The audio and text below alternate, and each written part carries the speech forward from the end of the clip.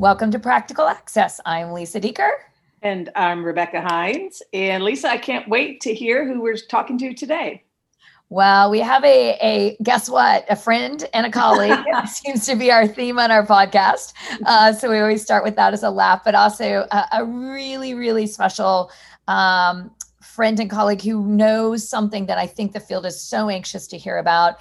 And that is really an expertise in bilingual families with special needs. And so Mayra Camacho is with us today, who has worked for the Center for Autism-Related Disorders, is a behavior specialist, and has set in on numerous IEPs, from being a classroom teacher to research she did during her doctorate to current today, still spending time with families as a behavior specialist that are bilingual. Mayra, so excited to have you with us and to share your wisdom.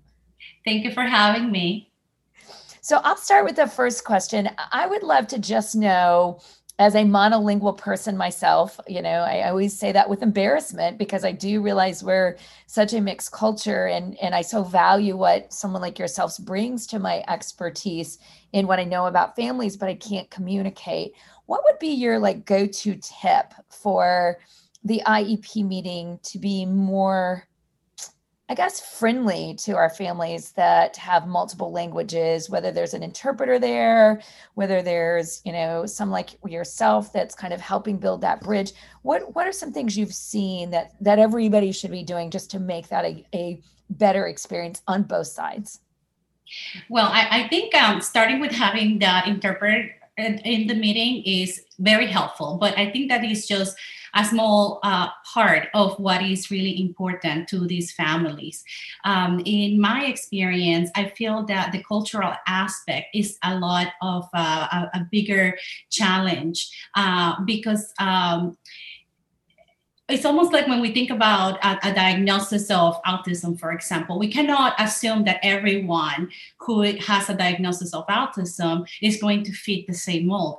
It's the same thing for families who are bilingual or who come from another country. The culture, it plays such a great role on how to portray the aspect of education, how to discipline their children, how they feel about having a child with a disability, or even how they see the role of the teacher in their child's life and education. So all of those are very important aspects to keep in mind when we meet with these families. Sometimes we're meeting with families who just arrived from a different country. Sometimes it's families who have been here for several years, and even though they do understand the language, they're still struggling in not only navigating having that diagnosis of their child, but also trying to understand the whole ESC system. So they need a lot of support. And I think that although most schools do a great job trying to provide that interpreter for these meetings, I think a greater part would be for teachers to try to understand a little bit more about the background of this family. Did they just get here? How long has this diagnosis been given to this family? How much do they know about the diagnosis? How much do they know about the education system and their role? A lot of these families still don't understand that they play a major role in these meetings and in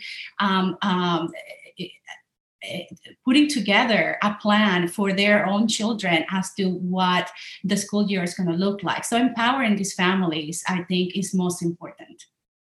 So, I love that, culture, background, understanding, because you're right. Just because someone speaks language A, B, or C doesn't mean they're from the same city, the same culture. I mean, if you think of the United States, it's a little different than it is in California, than it is in Long Island, than it is in Chicago, and again, that's a great reflection.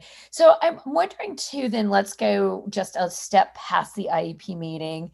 What is your go-to for both parents listening as well as teachers? So the IEP meeting is over. What's the best role or best action the teacher and or the parents could take next?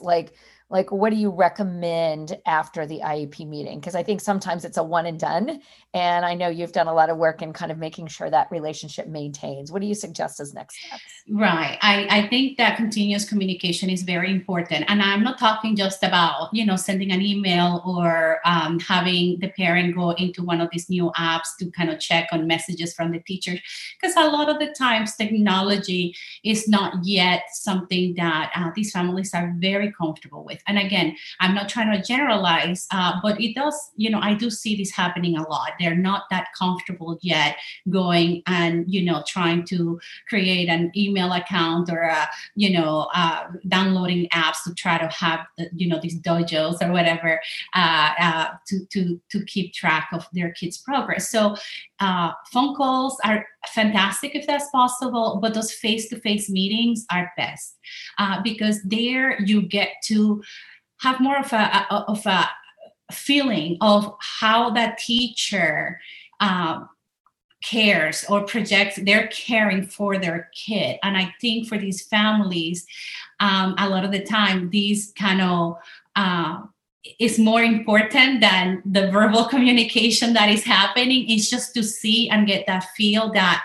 I can trust this person with my kid. I know that what he or she is doing is for the best interest of my child because I can see it. I can see how he or she is trying to communicate with me, showing me work samples, advocating for me to try to request for certain things for my child. Because as you know, a lot of the times teachers kind of have their hands tied a little bit. But if the parent goes and, makes requests, sometimes it's easier to access certain things for their child, like a communication device, for example.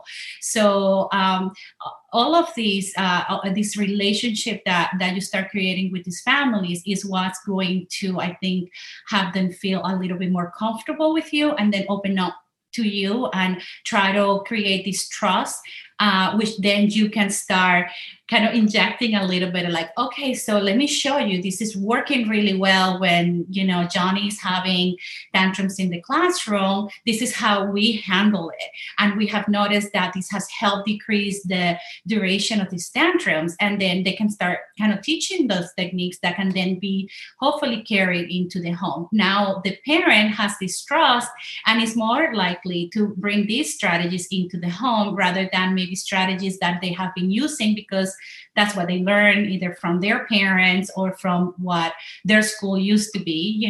A lot of the times in our countries, unfortunately, there's not special education. There's no access to education to a lot of the children who have, especially the more complex disabilities. So we don't get to witness any of these growing up in these classrooms. And typically when anyone misbehaves in the classroom, these misbehaviors get suppressed by some type of punishment. So we learned that, okay, punishment is the way to go. If we don't want to see someone misbehaving, quote unquote, then, we need to punish it somehow.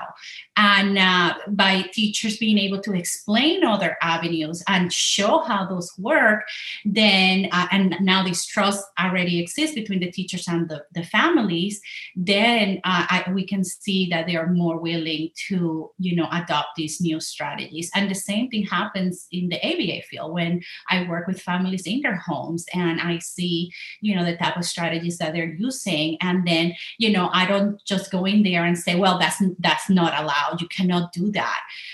We just kind of talk about, okay, so how's that working for you? And how, have you seen progress? So let's take some data for, these days and see what the average is. And then let's try these other things and see if we can start seeing some other changes.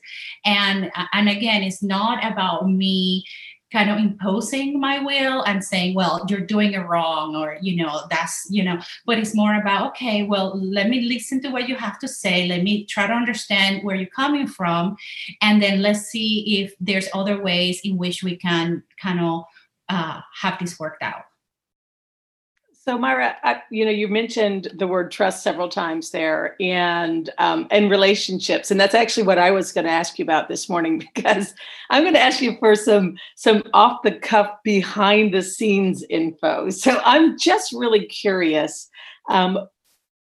when you go to, like, let's just say an IEP meeting or any kind of meeting with teachers, with parents who are non-native speakers, if you speak the same language, do they talk like more informally to you, like, hey, this lady seems crazy, like, does the fact that you can literally understand them, Right. does it impact, do you think, the nature, of your relationship with them at the meeting? Right. So I find myself at times feeding a lot of like, this is what you need to say kind of thing in in Spanish, because I still struggle because a lot of at least the families that I have worked with and gone to IP meetings with, are very timid about questioning, what the school is presenting as their option. And sometimes there's really no other options. This is how we're going to do things. And, I actually was just at a meeting not too long ago, and the kid had received a referral, and the mother signed it, and then she kind of ran it by me, and she's like, so what is this a referral for? She thought it was like a service, like they did a referral to refer him to some type of service that he was going to get. I'm like, no, this is not that kind of referral. This is a behavioral referral because he hit a teacher, and this is what that entails, and I'm like, how about you ask for a meeting so they can explain what happened, because the paper doesn't really have that information. So she asked for the meeting. It was a video meeting, and at the meeting, it comes to we come to find out that what happened is that this happened in the hallway, and it was another assistant from another classroom who saw the kid dropping to the floor and came and physical started trying to get him up and to follow the directions. And he's not the type of kid who you can physically try to move around, and so he responded by kicking her. So that was it. And I like telling the mom in Spanish, was like, this person is not supposed to be putting his hand on your kid, Right. You know that, right? Like, so I like talking like, okay, so she's saying that why is this person, because I was the one translating, why is this person putting her hands on her kid? Like, she's not even part of the classroom. So like, I'm trying to, kind of like feed her information at the same time, kind of just advocating for her in that way. But this happens a lot because they tend to just kind of go with, what is given to them, right. Especially when there's that language barrier. They kind of, I think, feel embarrassed to ask questions and having to get them to find a translator and all of these things, or interpreter. So they tend to not ask questions. And then when you start doing a little digging, then you come to find out that, oh, well, maybe that shouldn't have happened, and maybe you needed to ask questions. It's funny though, Myra, as you say that, I was actually in an IEP the other day too, and it happened to be all English because, again, I shamefully monolingual because I didn't even have a foreign language class in high school, which is interesting. But forgive yourself, Lisa. It's funny. It really does bother me, but and again, I guess I could do something about that, but just say age and language development don't actually go together. But it's funny because I was doing the same thing in a back channel. We were texting each other. So I do want to remind families, when you're in a meeting and you need help, don't be shy, because immediately it was like, well, we'll test for referral. And if we move from 504 to IEP, then they'll go in the special ed classroom. I'm like, please use the word least restrictive environment. And that's not where we start, So I think that technology, as well as interpreters and an advocate. And then the last thing I just wanted to quickly say there too is, even I, as a parent, I took Becky to IEP meetings with me, because it doesn't matter if you speak the language or not. It's still like you're like, what's a referral? Was it a referral for an award? Was it a referral for behavior? Was it a referral for testing?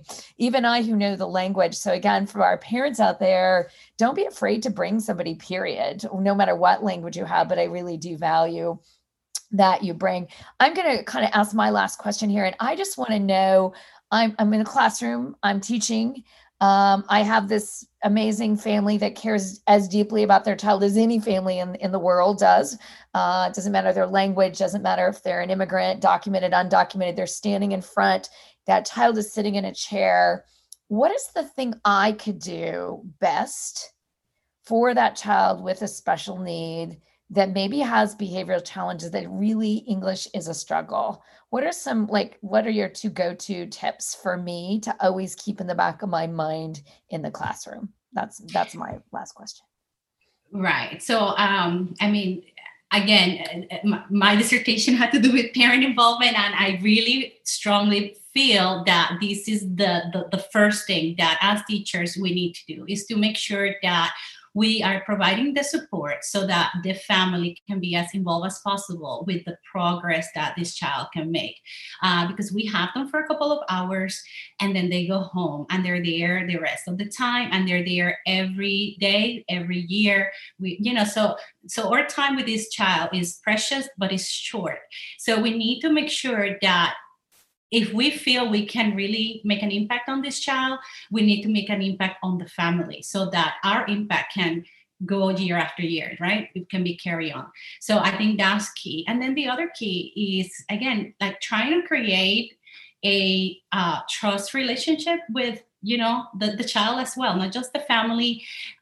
We don't know the background a lot. We don't know a lot of the details, but we do know that every child needs to have people who they feel care for them and have their best interests in mind.